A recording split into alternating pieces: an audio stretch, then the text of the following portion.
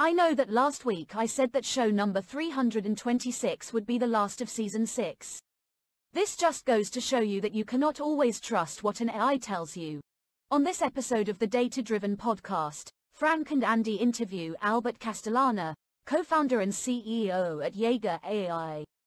Jaeger as in Chuck Yeager and AI as in Generative AI.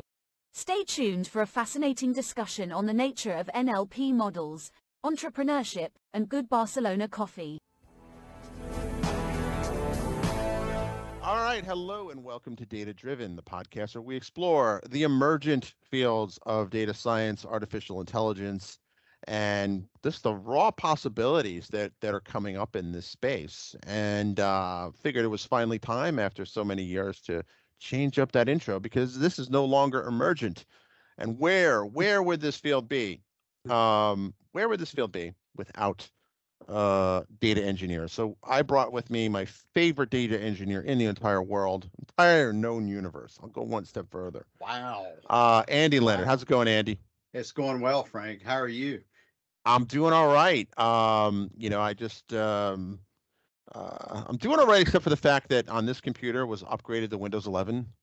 And I will spare the audience my rants. If you want to see my rants on Windows 11, that's what I save my live streams for, right? So, funny story. I don't know if I'm going to be re-upped as an MVP because, although I've been active, I've been very vocal about my disdain for Windows 11. So we'll see.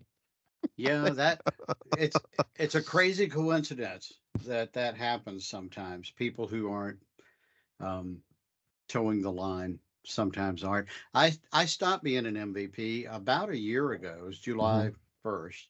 I voluntarily left, and part of the reason is it was a kind of a minority part of it is that it's a zero-sum game. So I was taking up a slot, and I part of the reason is I felt like others could use that slot. Could they do better things? Probably, definitely different. And who could be better? Who could be better than Andy? Come on. Oh, I'd stop. But, except maybe the crab cat. The crab cat. Fear the crab cat. I will stand up a little bit. Fear the crab cat is it's Y files, WHY files, WHY files. Yeah. Channel on YouTube, and I find it very entertaining. That's why I watch it. The guy does a conspiracy theory.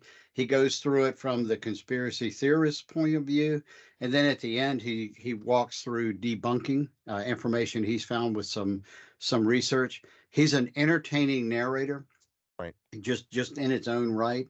He has a fish, a goldfish named Hecklefish, who often wears a tinfoil hat. And there's these cast of characters that are surrounded, including the crab cat. So I'll say no more about that. But they're not a sponsor or anything like that. No, we just very entertaining. We enjoy their work, and the fact that the Hecklefish sounds like he's straight out of like Macbeth, Queens, New York, is just an added bonus. Like, because like my mom. That's my mom. My mom. Your mom was like there. That. So gotcha. Like when he says some things, I'm like, that's something like my mom would say it. Like, it's pretty funny. My mom, God rest her soul. But onward and onward. Speaking of onward, we have an awesome guest today, and he's a startup founder in the field of generative AI, which obviously I think has taken. I wouldn't say taking all the oxygen out of the room about a lot of things, but it's really kind of reinvigorated the AI space, right? ChatGPT has caused a lot of excitement, hype, and even fear about the future. But our guest here, I'll let him introduce himself, and we talked in the virtual green room. He's up to some really cool stuff. So welcome to the show. How are you today? Thanks, Frank. Thanks, Andy. It's a pleasure being here. Yeah. Yeah. Awesome. And I saw you drinking coffee, and I know that you are in Barcelona. And I bet that coffee is way better than anything I can get on this side of the Atlantic. Come over. I'll get you a cup. Awesome. I have some cups for you for sure. We may take you up on that. Both Frank and I are coffee holics. That's right. And I love Spain because Spain and my natural, not since having kids, but my natural circadian rhythm seems to be like in sync with Spain. Like it maybe even not enough in sync. I'd be like, wow, like you guys really stay out late. Yes.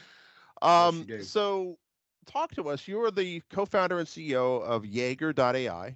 And is that named after Chuck Yeager, or is That's that correct? That's and you correct, got yeah.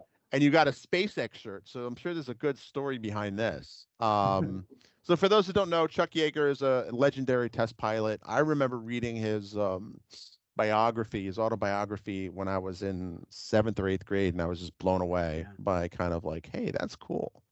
Yeah.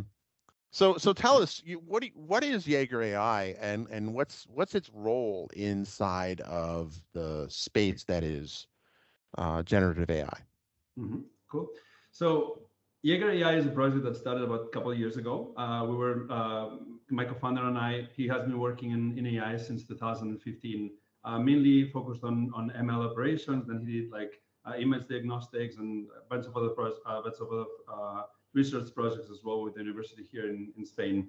And basically when ChatGPT came about, we were looking at, all the possibilities and so on. And it was, well, obviously, like I guess most of us, we were wowed by ChatGPT and the type of possibilities that it was opening, right? We had been working on this framework that essentially was exposing a bunch of, well, essentially it's a kind of workflow framework that had these components, right? Each one of these components could be kind of created by a few hundreds lines of code. And you could do very complex things like small protocols, right? Like step 1, 2, 3, 4, 5. Each one of them was just, bunch of steps, very few lines of code. And we thought, why don't we just ask GPT to kind of like autocomplete the different steps for this framework, right? And that kind of like, evolved over time. We have been trying to understand where the whole generative AI ecosystem is going to. This is actually very challenging because things are moving extremely fast, right? And well, over time, we've been thinking, okay, where is the whole industry going, right? We're thinking that, well, this is obviously going to be changing everybody's work and life. So where is it going? How can we actually create something that's valuable down the road, not just now? Because what we're seeing right now is that there's huge disruption pretty much on every single side of the spectrum, right? You've got like the big LLMs, they're fighting between each other like really fiercely. And then you've got the applications on top of these LLMs, that many of them are being disrupted just by, say, for example, Microsoft or Google, like going ahead and just like applying their own LLMs into their, the Drive suite and the Google, like the Microsoft's Office suite, right? So you can see that things are very volatile. However, there are some things that we know that in the future are going to be there, right? Like the way we see it, we think that in the future, everybody is going to have very broad access and easy access to AI. That everybody will be able to pretty much like, spawn and summon an AI that does something for them on demand, right? You will just be able to say, okay, I want to do a marketing campaign, right? And you're going to be able to have most of the job done on that front. Now, this is already possible with ChatGPT, right? Like many people are using prompting and just like going directly, by hand, let's put it like this, right? Just go to ChatGPT, ask for something back and forth, right? And it takes some effort, but at the end, you actually have some interesting results, right? It's an amplification tool. So basically, the not so good become good, and the good become better, right?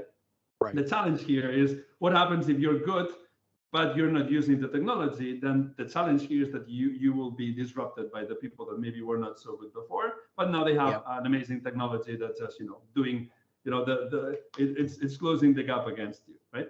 So we're just trying to understand, okay, so where are we going, and then how can we actually make this happen in a way that is responsible and in a way that is accessible for everybody. Now, after multiple iterations, we started looking at, okay, there's this concept of agents, right? So you have a generative agent, which is essentially like a layer on top of the LLM that's connecting to these LLMs and essentially trying to organize the thoughts and the things that it's doing, right? So imagine like you have the subconscious mind that's essentially thinking about the next breath, the next heartbeat, the next word, right? That's the LLM, right? And then you have on top of it a conscious mind that's trying to organize, okay, I need to do this thing, I need to do that thing, I have these memories, it's trying to essentially make use of the underlying layer, the subconscious that I'm talking about, the LLM, right? Yeah. And this is what we're doing. We're essentially creating a framework so that people can easily build these agents, can essentially order and like bring some logic on top of this layer so that they can make use of the LLM, because the LLMs are actually not that reliable for some things, right? For example, they hallucinate, right? I think that's quite well known, right? And they hallucinate because their job is to think about the next word, right? So sometimes they just guess it, and that's it. Their job is to guess the next word. So maybe they don't know the answer, so they will just guess something, right? But here is where, through essentially adding another layer on top, we can start to constrain, like add restrictions on the type of outputs that you're doing to do useful stuff. Right? Interesting. We can do code, for example. So we can essentially say, okay, LLM, can you help us to define how the software solution for this specific problem would look like? Can you write the test suite? Then we can check the test suite. Now, can you write the code that would be okay for this test suite? And then our layer can actually run this code against this test and see that it makes sense, right? You see, we're actually, by constraining the LLM, are making it more powerful. Right. Yeah, I like that approach that you're mimicking kind of biology, right? In the sense that and I like the way you said that, like, you have your subconscious mind, which is this mass, for lack of a better term, almost like a natural data lake of experiences and kind of autonomous systems, like inside of your brain, like your next heartbeat, your next breath, temperature regulation, list goes on and on. But the conscious mind is really, its job is to kind of steer the ship, so to speak. You know what I mean? Sure. And if you use ChatGPT a lot, you'll realize like it does sometimes go off the rails, which they call hallucinate in this jargon. And so it's not like it's like seeing images of pink elephants and giant crab cats attacking the city. Cats. That's true. Yes. Not crack cats. It's not seeing that either. No, it's interesting how that approaches, and I think you're right. I think with some constraints, with more constraints, it might actually be more powerful, because when it's open-ended, that's difficult for engineers, but it seems like it's also difficult for the system too. Yeah. Is that kind of your take on it, Albert? 100%. I mean, we're essentially trying to make them more useful, right? And so again, we're trying to make it accessible to everybody. Sure. And we're trying to make it as well responsible. And those are two like different things that sometimes clash with each other, right? So we can do like as you is, like we can go into them. But basically, first thing is, how do we actually make it that anybody can have access to this, right? Yeah. And because we're capable of asking an agent to build its own tools, right? So this is something where we can tell him, okay, we want you to have this specific tool that's going to go to this API, and it's going to be querying this specific data, and then it will put it somewhere. This is something we can do, as I explained before, right? This means that we can extend these agents to, well, essentially build things on the fly for a user that maybe doesn't know how to code, right? And that's the accessibility part here, right? Interesting. However, to do that, it needs to be reliable, right? Essentially, if you want for even people that are non-coders to be able to use this, right, it needs to work. Oh, we dropped out. I don't think it's me, is it? No, okay. I don't. You're back. Okay. Okay, good. I could hear you. Yeah, I could see you all right. So basically what we're doing is we're focusing on this cornerstone of reliability, right? And there's a few, go ahead, please. I'd like to ask a question about that. Because it sounds very meta, what you're doing as compared to what the other LLMs and Alpaca and the like, all of those spinoffs that, it's been a few weeks, so they're now old. I'm not kidding. But the reason I called it meta is it seems like you're building a framework where you can ask the framework to construct an LLM for you. Is that accurate, Albert? Am I hearing that right? So yes and no. Let's put it like this. Okay. Imagine, so our end goal, right? Like we can look at a bunch of different things, right? I'm mentioning reliability a few times here, right? And the problem with reliability is, for example, if it's a pre-trained model and it's old, right? The information is old, right? That's not very reliable, right? Maybe the API has changed, then how do you deal with that, right? So there's a few things that can crash there, right? There's a few problems that are like native to the GPT approach, right? Which is right now there's a fixed context window, for example. Right now on GPT-4 is 8,000 to 32,000 tokens, right? In the future, maybe there's going to be millions. Doesn't really matter. It's still a limitation, right? There are some underlying limitations on the infrastructure, on the models. Obviously, like having a context window of 1 million, very, very, very expensive to run, right? Right. Is that the way to do? What we're doing is, in order to make it more reliable, because, well, if it has a limited context window, it means that the outputs that it will generate are less reliable than it have a much larger one, right? I'm with you. Well, everybody is trying to make it so that you have one AGI, right? Like one, like entity that can do everything in theory, yes? That is, from our perspective, less reliable than having multiple autonomous generative agents that work together. So what we've done is we essentially launched the concept of like world as a service, right? What we want is people to come on board and say, okay, I want to have a world, right? Just like an environment. It's not really a simulation because it's actually interacting with the outside world as well. And I want to create this space, right? And in this space, I want to put, let's say, 5 or 10 different agents. Now, these agents, each one of them is specialized on its own thing. One of them is looking, I don't know, let's say, for example, it's a world that's related to sales, right? So one of them is doing content and emails. The other one is maybe doing lead generation. The other one is, writing contracts. The other one is like chasing or doing it. Like each one of them can have their own responsibilities, but it's much more narrow, much more specialized, right? Then you're using the whole power of an LLM, but what's happening here is that the behavior that you have trained that specific agent, right? When you're saying that we are essentially training the LLM, right? We don't train the LLM. What we're doing is we're using the context as a way to train the LLM, right? So we're not building a new LLM. We're essentially building on top of the existing ones. I'm saying ones, like pretty much any LLM, obviously the more powerful they are, the more powerful our tools are going to be, right? But you take, say, for example, GPT-4, what we're doing is we're saying, okay, this specific entity has this specific set of tools, has this specific set of memories, and has this specific behavior. That's the prompt that is going to be going. And this prompt essentially includes like which are the tools, which are the memories that it has access to. And then with that prompt, the behavior, its personality, to say it like this, yes, it's then capable of having its own little entity that knows how to do things better than if it was just one trying to do everything. So it's almost like you're assembling a team of experts. That's where I was going. Yeah, it's a community. Yeah, sorry, I cut you off. No, that's fascinating. It reminds me of Napoleon Hill, who wrote a book, and he has this idea. He had this idea of an imaginary mastermind where he would, in his imagination, imagine Abraham Lincoln, Andrew Carnegie, and a few other people, and he would kind of like mentally debate himself with virtual versions, in his imagination. It sounds like you're kind of making that a thing where you can have like when you mentioned sales, right? Like, we're big fans of somebody like Grant Cardone. Like what if you had like a little bot that was trained on everything he's ever said and everything he's ever done that's focused on sales? That'd be very powerful. But then you have another one that's focused on, say, I don't know, technology. Like it's a fascinating idea. I mean, it's exactly that idea, right? Right. In the sales world, you would have one agent that's trained on this person, and that other agents are capable to go and say, hey, can you please tell me how to say this, or how would you approach this problem? So you have a micro advisor that's trained by the literature of a specific person, for example, right? Yeah. And this just becomes more and more powerful. Like when we will have stronger models, they just will all go with it as well, right?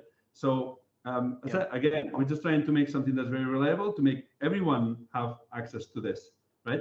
Now the problem here is like, okay, like where do you put the rules? Like what are people going to be able to do with it, and where do we see the line, right? Like should these things be open source or not, right? Like there's a lot of things that we're considering in terms of like how to make this responsible. We think it's super important, and it's like how do we actually deal with this is a conversation that is critical. But yeah, it opens a ton of opportunities that until now I think were absolutely inaccessible. So I think it's very noble goals, and it'll be interesting to see how that plays out. I really like your world as a service description. I think that's an interesting way to describe it. One question that I have, and I don't want you to give away any secrets, but one of the ways to make it more reliable is to manage these hallucinations. And you've mentioned that that's one of the goals that kind of, it sounded like it started you down this path. Yes. I guess my question is, okay, let's say we have 3 actors in the world, LLMs, and they're communicating with each other, which, by the way, I just find fascinating as a concept, whether they hallucinate or not. But if one hallucinates, what's to stop the another who is listening or consuming their output from taking that output at face value and saying, oh, okay, well, this is accurate, and flying off into what would maybe be worst case would be a hallucination built on a hallucination. Mm-hmm. So how do you, I mean, if you, again, don't give away secrets, but is that something you've thought of? Yeah, absolutely. It's more like the problem is there's many different dimensions to that question, right? So let me try to put some color, I guess. Okay. There's many different approaches that you can take to this problem, right? Like first of all, one that from our perspective is critical is to essentially constrain as much as you can the type of responses that in this case an agent is expecting from the LLM, right? Okay. This is something that there's different mechanisms that we can constrain. For example, we can tell him specifically, we want you to format the output in exactly this way, right? And then we can actually parse that output. We can even take some, it's a JSON that's coming back to the agent, and then the agent actually has a process, if we want to, that can just say, okay, this agent has a specific thing that is kind of like prone to hallucinations. And this learning, that's essentially the reinforcement learning that we can have. So we can have reinforcement learning in different aspects as well here, right? Through human feedback, or even through agent feedback directly, right? So because we're not connected directly to the subconscious mind, but we're essentially building something on top of it, it is actually quite feasible to just say, okay, we have something that is, we have a process that's completely deterministic, that is going to look into some specific type of the outputs from the LLM into the agent, right? The inputs to the agent, right? And it's going to make sure that they can validate that. For example, let's say an API, right? So you asking the LLM for a specific API, then the agent gets that, and then the agent has a deterministic process that will just, okay, try to query this.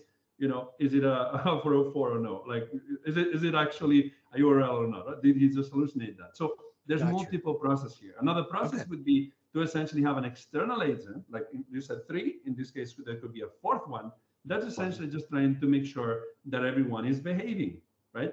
And this is absolutely critical. Like you want to make sure that there's the way we've set it up, right? Like these are like separated threads, right? Like imagine like separated Dockers, like virtual environment is one of them, right? Like you have the world, and then you have each one of the agents, and you have another one that's essentially controlling, okay, what's happening? Does this make sense or not, right? Another layer there as well is the mental process, right? One thing you can do as well is make it so, maybe you've seen, but in ChatGPT, a good kind of like mechanism is to ask himself to kind of like question himself. Okay, like think about it like this and tell me what the opposite point of view would be, right? Like, so argue against yourself multiple times, and that normally gets a better result, right? This is something we can as well do there. So I dropped into the chat here just a note just so I wouldn't forget. Both Frank and I were recently studying prompt engineering, and fascinating kind of thing that did emerge recently out of GPT, and it's cousins. But I get that can mitigate. I imagine that could still kind of, while it would, I'll say it this way, it won't eliminate, but it will definitely mitigate it, doing it that way. And are you allowing for human interaction or human monitoring at least to kind of catch this and maybe provide feedback? Because I know that's another way people manage hallucinations is, have a human say, that's not right. That product doesn't exist. That URL isn't real, that sort of stuff. Yeah, 100%. So human feedback in this situation is absolutely critical. And the reality is that it's as bad as it will ever be, right? Just like over time, as the models get better, and this over time we're talking about months, really, right? So you have that the underlying subconscious will get better.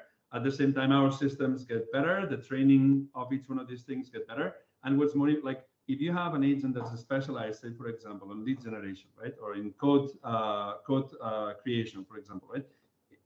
they will get specialized on their things, and they will over time become better at that, right? Like the problem, one of the like the problem of having a limited context window, it means that they become much less reliable very quickly, right? Because they don't really understand the whole context, right?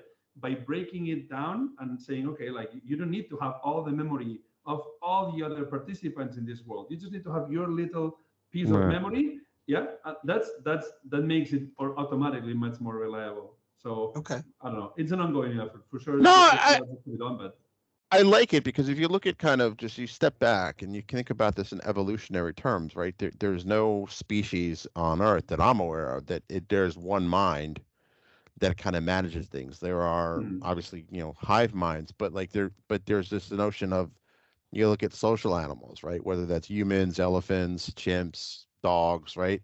Each one of them, it seems to be a very adaptable model.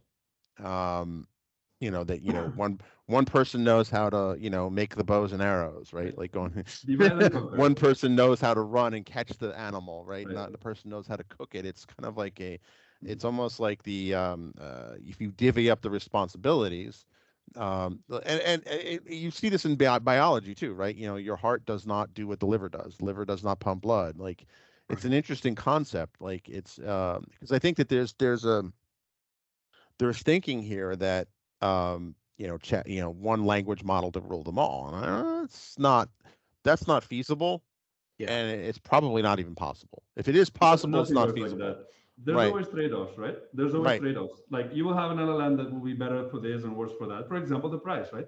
Maybe one that will be free will be faster or slower, I don't know, but like another one that will be super fast and super powerful, but then it's going to be much more expensive, right? So there are always trade-offs, and you should be able to choose which for every single situation, right? So you're going to have an agent that will have different processes, and depending on the importance of the process, they should maybe rely on one LLM or another, right? Or even like there's different like ways to think about it. Like, do you think that an agent that is generating code is going to be having the same mental processes that one that's doing research, for example? It's not the same thing. No. Of course not, right? Like the way that they prioritize the tasks, that they do that, like all of that, the thinking, the planning, like this is not going to be the same. So we're essentially trying to create this framework that is very like open, like my co-founder says like this, like, we are the hands and the legs and the eyes maybe, but like we want everybody to be able to put their little brains in these machines to do their things, right? And that's it, yeah. Go ahead, Andy. Sorry. You mentioned that you want people to have access to it, and you're considering options up to and including open source. Right now, if someone were to go to Jaeger.ai, would they be able to interact with this? And keep in mind, we're recording this show before World as a Service goes live. And we're very honored, and thank you, Albert, for sharing this really exciting release beforehand with us. Mum's the word over here. But if, let's say we're in the future now, and World as a Service is available, what does that look like, say, for me? Can I go to Jaeger AI, create an account, and then begin interacting? Yeah, that's correct. So we are planning on having multiple types of worlds, basically, right? The first types are going to be worlds that essentially we've defined that have specific goals, right? And we want people to be able to clone them. Essentially, we'll have one, say for example, a world that's managing your documentation. So you connect it to your GitHub, and it's essentially going through the code, trying to find, okay, like maybe this documentation makes sense for you. Then it does a pull request, and then you say, okay, you like it, you don't like it. It's essentially, like pair programming with you, just like on the documentation side of things, right? There's a bunch of things we can do that. We can do stuff on refactoring. We can do, what we want is to build some of the early worlds ourselves, so that people have examples, people can see how to actually, like, where you put the lines and like how to do these things. But then what we want is people to be able to create their own, right? Like people that say, okay, I'm running this type of department. I don't know. Let's say I'm running a marketing agency, right? And I want for people to, I want an agent that's doing the content generation, another one that's doing images, another one that's doing, answering whatever the customer success other things, right? We want people to go wild and just like experiment. So you could have your sales bot and your marketing bot like both read that documentation and kind of create material based on that. And for Exactly. sales, it'll be through the lens of sales. For marketing, it'll be through the end of that. That's fascinating. Like it's so you can kind of have the same source content, but looked at it with different weights and values, and presumably you come up with different output. That could be very powerful. Like Yeah. because I think that's something that is really missing. Like again, this is a fast-moving field, so who knows where it's going to go. But what excites me about what you're doing is that when ChatGPT came out, people their jaws dropped to the floor, right? Sure. But after that, there was this whole anxiety and stress about, oh, this is the end of work as we know it. But what you're doing is you're proving that over the long haul, historically, greater automation has led to more opportunity. And you're kind of like you're a good example of that. Like probably, I think when did ChatGPT come out? Like November 29th or November 30th, right? Like, so probably like on November 15th, this was probably not on your radar. It was like you're probably in the space, but like you wouldn't be where you are now had it not been for that happening. So I was at AWS reInvent, so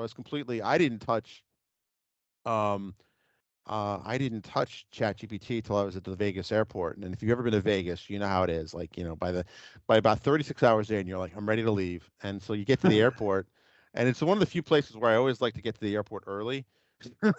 And no offense to Vegas, it's fun for the first 36 hours. But I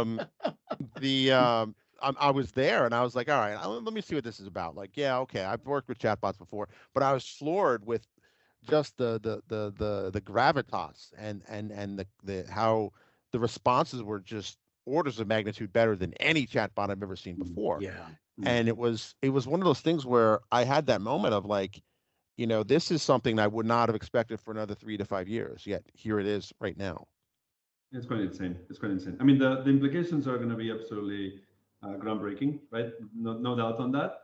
We still believe that this is not going to be replaced kind of like human work. What's going to happen is that for sure it will be changing it. And like people need to adapt, as it has always happened with new technologies, right? But the way we see it, this is an accelerant. That is I think the challenge here is the acceleration of pretty much everything. Like everything can become much, much, much faster. Like competition, for example, becomes much faster. You can have an idea, you work towards, okay, let's put this product to the market and so on. And just like you launch it, and it will take very, very little time for some competitor to come online. So you really need to rethink where the moat is. The code is not the moat anymore, right? So there's a few things that are changing here. But the way we see it, like the human will stay on the driving wheel. It's just like now the car is going way, way, way faster and doing a lot more things for you, right? It's like everything gets automated. That doesn't mean that, at the end of the day, like LLMs, at least to this point, they're essentially just looking at the past, and they can essentially, you can organize them. You can try to, make them like shift from that to coming to absolutely new ideas and okay, your marketing strategy that no one has ever thought before should be this one. That is something that I think it's very, very difficult to see right now, right? What I see is that people are going to be like superpowered by this for sure. So yeah, it's definitely like that. There's that line in The Incredibles you just reminded me of, where the bad actor says, when everybody's super, then no one is, right? But it's not a negative. I don't want you to take that negative. No, not here. Not here. I think it is. But I think it potentially you're can right. be. Well, you're right. It's a model, right? Well, it's an accelerator, and just like you said, and I've used it for that as well. I was tasked with something that really wasn't in my wheelhouse not long ago, a few weeks ago, and working as a consultant. And one of the engineers I was working with joked and said, well, why don't you drop it into ChatGPT and see if it can do this thing? And it was basically rewriting from one syntax to a different one. And I wasn't familiar enough with either of them to pull that off. And I took all of the I de-identified and masked all of the passwords and stuff like that were part of the original script, dropped it into GPT-4 and asked it, convert this to a PowerShell script. And 5 minutes later, it was done. And here's the thing. I moved the code over, unmasked the stuff I had masked earlier, and it ran on the first time. And that you don't always get those results. I don't always get those results. And there's times when I ask it to do something in the data engineering space where it thinks more of certain functionality than is accurate. It's hallucinating, and but it does always get me down the right path. It actually moves the ball every single time, and that is exactly what you describe as an accelerant. Yeah. Definitely is. Yeah. I think it's interesting that. Yeah, sorry. No, it's just going to get better, right? So all the issues that we're facing right now, they're going to be resolved soon. And at that point, so we can't be focused on, okay, like this is not working here, this is not working there. We need to assume that most of it is going to be working, and like what are the implications of that, right? And that's the challenging here, right? Like the challenge here, like people are not ready. Most of the people are not ready for the type of volatility that this will create, and then I'm sure the things will stabilize as well, right? But you just need to think, okay, like in the long run, where do I think that things will stabilize? What will be important at that point? And that's what we're trying to kind of facilitate. Sure. Right, and I often wonder, like, what's the pressure this is going to have on education, right? Like, the whole, friend of ours was over the other day, and he was asking me about ChatGPT, and his kids are a little older than mine. He was like, what are my kids going to study? Like, how are they going to be ready? Is this going to take away all the opportunity?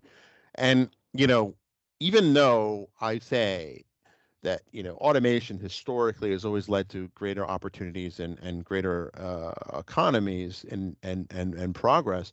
There is, I mean, the only thing that's different this time is that this is happening so fast, right? It used to be kind of generational, right? Like your great grandfather was a farmer, your dad was a factory worker, and then you work in IT, right? That's one kind of path, right? But now it's happening.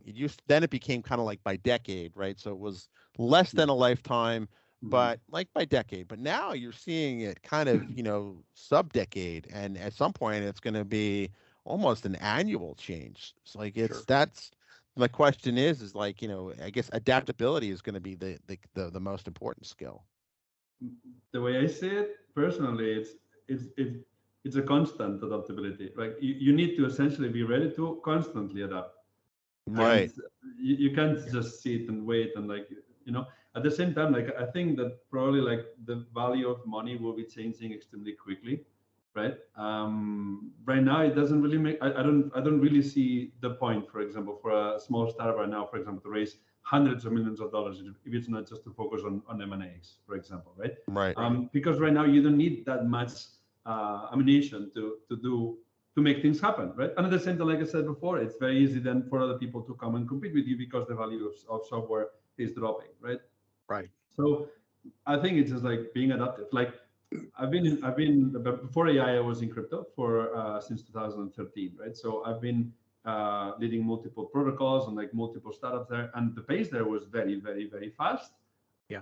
The pace in AI is much faster, right? Yeah. It's very challenging to be on top of everything that's happening. It takes some training, right? So personally, I feel quite comfortable with this, but I understand that people just need to change their chip and think, okay, I need to always be adapting. And it's not like you're doing this or you're doing that. It's like just enjoy. Right. Really, it's like enjoy the change. There's no other way, in my opinion. I feel you. You're saying it's like almost like embrace it and move on. And I don't mean to challenge you on this, but I'm going to ask a question I think some of our listeners are going to have formed in their minds at this point, is how then do we manage those who aren't embracing? What do we, what do we say to them? I mean, other than it's almost like a learn to code, statement that we said back in the day. And, and I get that. And my response to learn to code was to create classes and recordings that people could have access to. And then when we had economic downturns and many people were laid off, I've given those classes away rather than I make money off of selling them, but I'll turn in times like this, I'll say, hey, you can have free access. Here's a code and go at it. And I'm trying to solve that, for the people who don't know how to code. Well, and I'm not this isn't aimed at you specifically, because I see opportunities in what you're doing, but that could solve that. But what do we do with the people who, and it's interesting you mentioned crypto too, because I think we had kind of the same thing in there, and it's how do we help people who aren't jumping on the latest tech? How do we help them continue to thrive? So the way I read this is, for sure things will change. Yeah. I think we can agree on, right? Another thing is, how are they going to change, right? Okay. In the case that this technology really becomes like, is everywhere, right?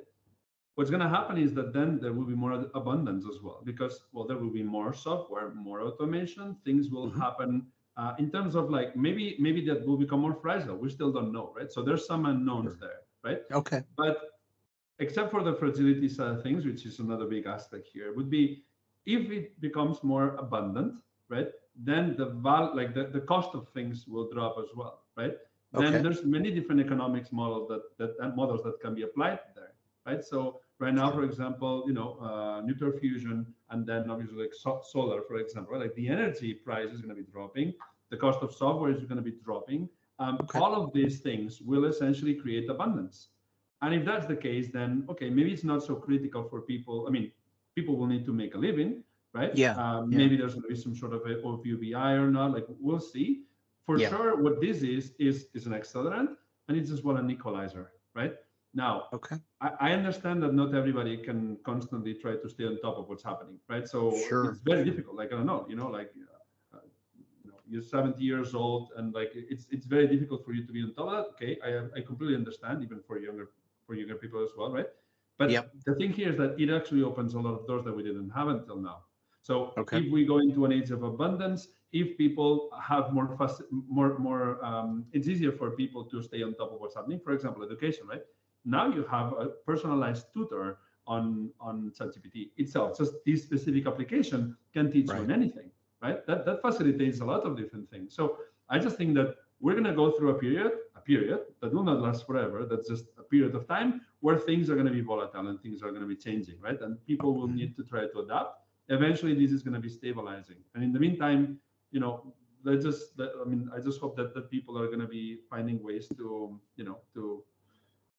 survive in that scenario, right? And it's happening. We can't change that. The way I see it is humanity was going towards this direction, right? We started writing, and then we started analyzing the writing, then we had numbers, then we start. All of this is essentially the road to where we are right now. I don't think that it's just, it's essentially a discovery rather than an invention from my perspective. Interesting. Okay. Yeah, it's an interesting point because, if you look at kind of, I like your idea. You have a lot of optimism about this technology, right? Because there's so much doom and gloom. And I'm impressed that, in spite of everything that you've been through in crypto, you're still optimistic. I'm not a hater on crypto, right? Just put that out there, right? I'm not a believer in. I'm not a believer, but I'm not a hater either. Like I think there's interesting aspects in there that can definitely be moved forward. But I not sure what to make of it. It was always kind of when I saw blockchain, it was kind of like in that space. I was like I think I understand it, but I don't understand what I would do with it, right? And I think that it's one of those technologies that it still needs more time to kind of mature and then figure out what it's really good at solving. So I still think it still has some good life in it. Obviously, the SBF thing probably created a lot of the hype, but it's still going to move forward. And I think it's important to separate, right? Like one thing is the hype cycles and the ups and downs and the price and so on. The other thing is the technology. Does the technology bring some things that we didn't have until now? From my perspective, it's an absolute yes. Things that are better now than before. I can find some things that's the case, right? But for sure, like AI is much more applicable, right? Like it touches basically everything, right? And that's for the good and for the bad. Like for example, crypto has a very narrow kind of like type of applications, right? Doesn't really touch everything. AI does touch everything, which means that the impact of it is much more wild and like it just touches everybody, right? So from my perspective, it's much more challenging to deal with, because people that maybe are not used to this type of volatility will be affected by it. Well, the crypto side of things is not something that will be impacting that many people. So there's pros and cons, like trade-offs. I like what you said about education. It's really going to revolutionize education, because you can do this back and forth with it, and it's a very patient mentor, right? Mm-hmm. You used to you would Google an error, right? And then now Google, I'm not picking on any one search engine in particular, but you the first 2 or 3 results now are all ads, right? And everything else that bubbles to the top, SEO has been gamed to the point where it's useless now, right? It's almost, I wouldn't say useless, but it's close to useless. But thus far, no one's been able to game, AI language models yet. But but it's nice to be able to ask it questions, and you kind of do this in a conversational way, and it's very patient. And there's actually a very interesting YouTube video I saw where this guy, was teaching himself Spanish. I think it was Spanish, and he's like, hey, I'm not a beginner anymore, but I'm kind of like an intermediate. Create a course plan for me. Outlines this. This is what I'm weak in. Help me get strong in that. And it basically came out of the course thing. And he was able to come up with a sample dialogue about, I think he was into birds or something like that, or bird watching. And he's like, create a sample dialogue around that and surfing, and because that was his other hobby.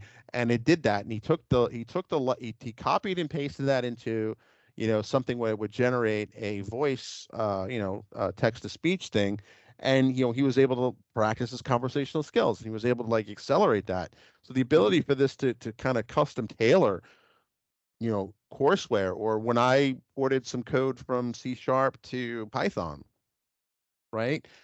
I mean, it was very patient with me. I would ask it, questions I thought I would be embarrassed to ask an actual living human, but it's very useful in that. And writer's block is almost a thing of the past, right? Because you wouldn't start with kind of a blank page. You'd say, give me an outline for an article that talks about this, right? And then you would see it, and well, it's not really what I want, but I know what it was getting at.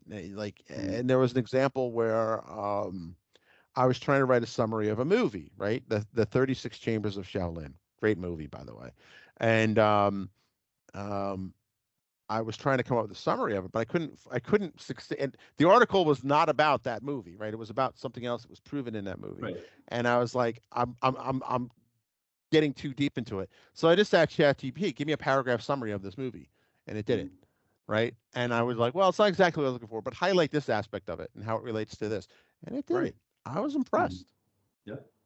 And I mean, the cool thing here is it will, like in our situation, right, with the world as a service, right? If you can create a world and you have an agent, for example, that just goes through everything, every video that you've produced, every blog post that you've produced, let's say whatever your notes and meetings and emails and stuff, right? You essentially go through everything that you have produced in the past, and it's capable of essentially learning about you, like how you write, how you think, what you pride, what you know, what you don't know, right? And then basically creates another agent, for example, that's just trying to teach you something, right? Say, for example, the Spanish teacher, right? Well, you don't need to tell him what you know and what you don't know. It can learn what you know and what you don't know over time as it's working with you. And it will know, okay, this person knows this one more, this part less, right? And you can essentially create a whole world that's helping you to learn some things, right? So education is going to be changing as well, for sure. It's not just about, okay, like now, students can generate, their homework with GPT. For sure, that has to change, right? It just the goal is changing now. The goal such as, when there was the internet, I'm sure that people, oh, now we have, search engines, and you can find the answer for everything. You don't need to go to the library to actually get an encyclopedia, like physically, that's nonsense at this point, right? So I think it's just the same. I think it's like, we will have to refactor how we actually teach students and like people in general, right? And this will have to be in there, right? How do you actually use this? Like it will change for sure. I remember studying and having to copy 1,000 times something. What's the point of that? Did this actually get like engraved in my memory? I don't think so. it's much better for me to understand the reasoning behind the things and being able to say, I don't understand this. Can you please explain this to me, like a 5 years old, right? Right. And then actually getting that and being able to ask, this is way, way, way better for teaching people. You have it personalized, and you have it with your own like understanding, right? And you have a back and forth with, that's eternally patient, basically. No, absolutely. Very true. So this we're has at been. This is worse. Yeah. Yeah. Okay. As I was going to say, this is Frank was going to say, I think this has been an awesome interview, and we really enjoyed the back and forth on this. We have a set of questions that we'll adapt a little bit because just because. And I hope you got to look at these beforehand. We just popped them into the chat. Okay. But the very first one is, how did you find your way into data? I think you've already answered this. Did data find you, or did you find data? So I had been interested in AI for a long time. Like my background is in computer science, but I've always been like more on the entrepreneurship side of things, right? So I love technology, I love product, right? And I was always like, I really like AI. And a couple of years ago, I invested I essentially invested in the company of my co-founder, and from there we just got along and so on. Great. So yeah, that's really all started for me for sure. That's cool. That's cool. Yeah. What's your favorite part of your current job? So we're opening so many doors right now. I'm just trying to understand like what will be, most useful for the people, right? Like for our users, right? There's just so many use cases that we are exploring right now that we just didn't even think that they were possible. Like we've got this big corporation that have like these places, there's millions of people going there. They have like very, very complicated control systems on many different like areas. We're essentially automating all of that, right? Like this means that you can essentially simulate everything that's happening on these places. There's these things just were not possible for them, like you said before, like 6 months ago, basically. I just love exploring all the possibilities of this new technology. Very awesome. So we have 3 complete this sentence. And the first is, when I'm not working, I enjoy blank. Spending time with my babies. Oh, awesome. Good answer. So that, of course. That's cool. Next, complete the sentences. I think the coolest thing in technology today is generative AI, for sure. Yeah, that's hard to compete with that. Definitely, it's quite wild right now. Yeah, absolutely. So our last one is complete this sentence. I look forward to the day when I can use technology to blank. To empower everyone in the world. Like this is the world that we were saying before. This training, that to me is the goal. Like for example, these LLMs, they don't care about the language, like the language. They can pretty much understand every language, which means that all these training systems that you can build, they are accessible to everybody, right? They just need an internet connection and some like hardware resources, but that's it. I'm just going to interrupt here and inject that I find your optimism very encouraging, and I worry about other people and and then mistakes that just may happen where this goes off the rails. And Frank mentioned earlier the fact that search engines have turned into advertising driven, and that isn't a positive thing for most of us. I think people working on this, that you and others like you, I think they will be, you will be the guardrails that keep us on track and using this for very positive things. So I'm very encouraged by meeting you, Albert, and listening to you talk about this. It's not just passion. I can sense the ethics. I sense the goodwill, and it warms my heart. I will double click on that. I will double click on that. Your optimism is refreshing, and it's contagious. Exactly. Yeah. Because a friend of ours, he works in IT security. Shout out to you, John, if you're listening. He wants to be optimistic, but there's a lot of fear around around this, and I think rightfully so. Like, but you also, fear is one of those things where it should be an advisor, like not a dictator, right? Like, Exactly. it has to keep, fear keeps you from jumping off the ledge, right? Like, and it's just it's a far more, I don't know, like your enthusiasm has made me more excited about this, because I would always start with like a little bit of, in the back of my head, there was always this little bit of dread about, like, is this going to take over the world and Right. put us into the matrix? But your enthusiasm is kind of like, maybe like, maybe there is a bright future behind this. Yeah. I think there is. I mean, it's change, and change is always challenging, right? Yeah. But Sure. things always stabilize. People adapt. There will be some decade or something like this that people will try to find their place, right? And I don't think that it's obvious for everybody. That's unfortunate. At the same time, the thing is, at the end of this, are we going to be better off or not better off? Right? The internet was a big change as well, and I think personally, I feel better off than if I didn't have this tool. Right. And Right. my goal is just, how do we make it so that everybody is more empowered, equality of opportunity. For me, that's my main focus, and I think this will deliver. Yeah. I believe you. I believe that's your main cool. focus. Yeah, and it's inspiring. Where can folks find out more about what you're up to at Jaeger? Is it Jaeger.ai? Yeah, it's Jaeger.ai. We've got a Discord. We essentially try to be as open to the community as possible. Always invite for people to participate, and we're always open. We're always here, so it's just ping us on Jaeger.ai, on Twitter as well, on Discord. Very cool. Okay. Awesome. And so, go ahead, Andy. Okay. Yeah. I'm sorry. Go ahead. That's okay.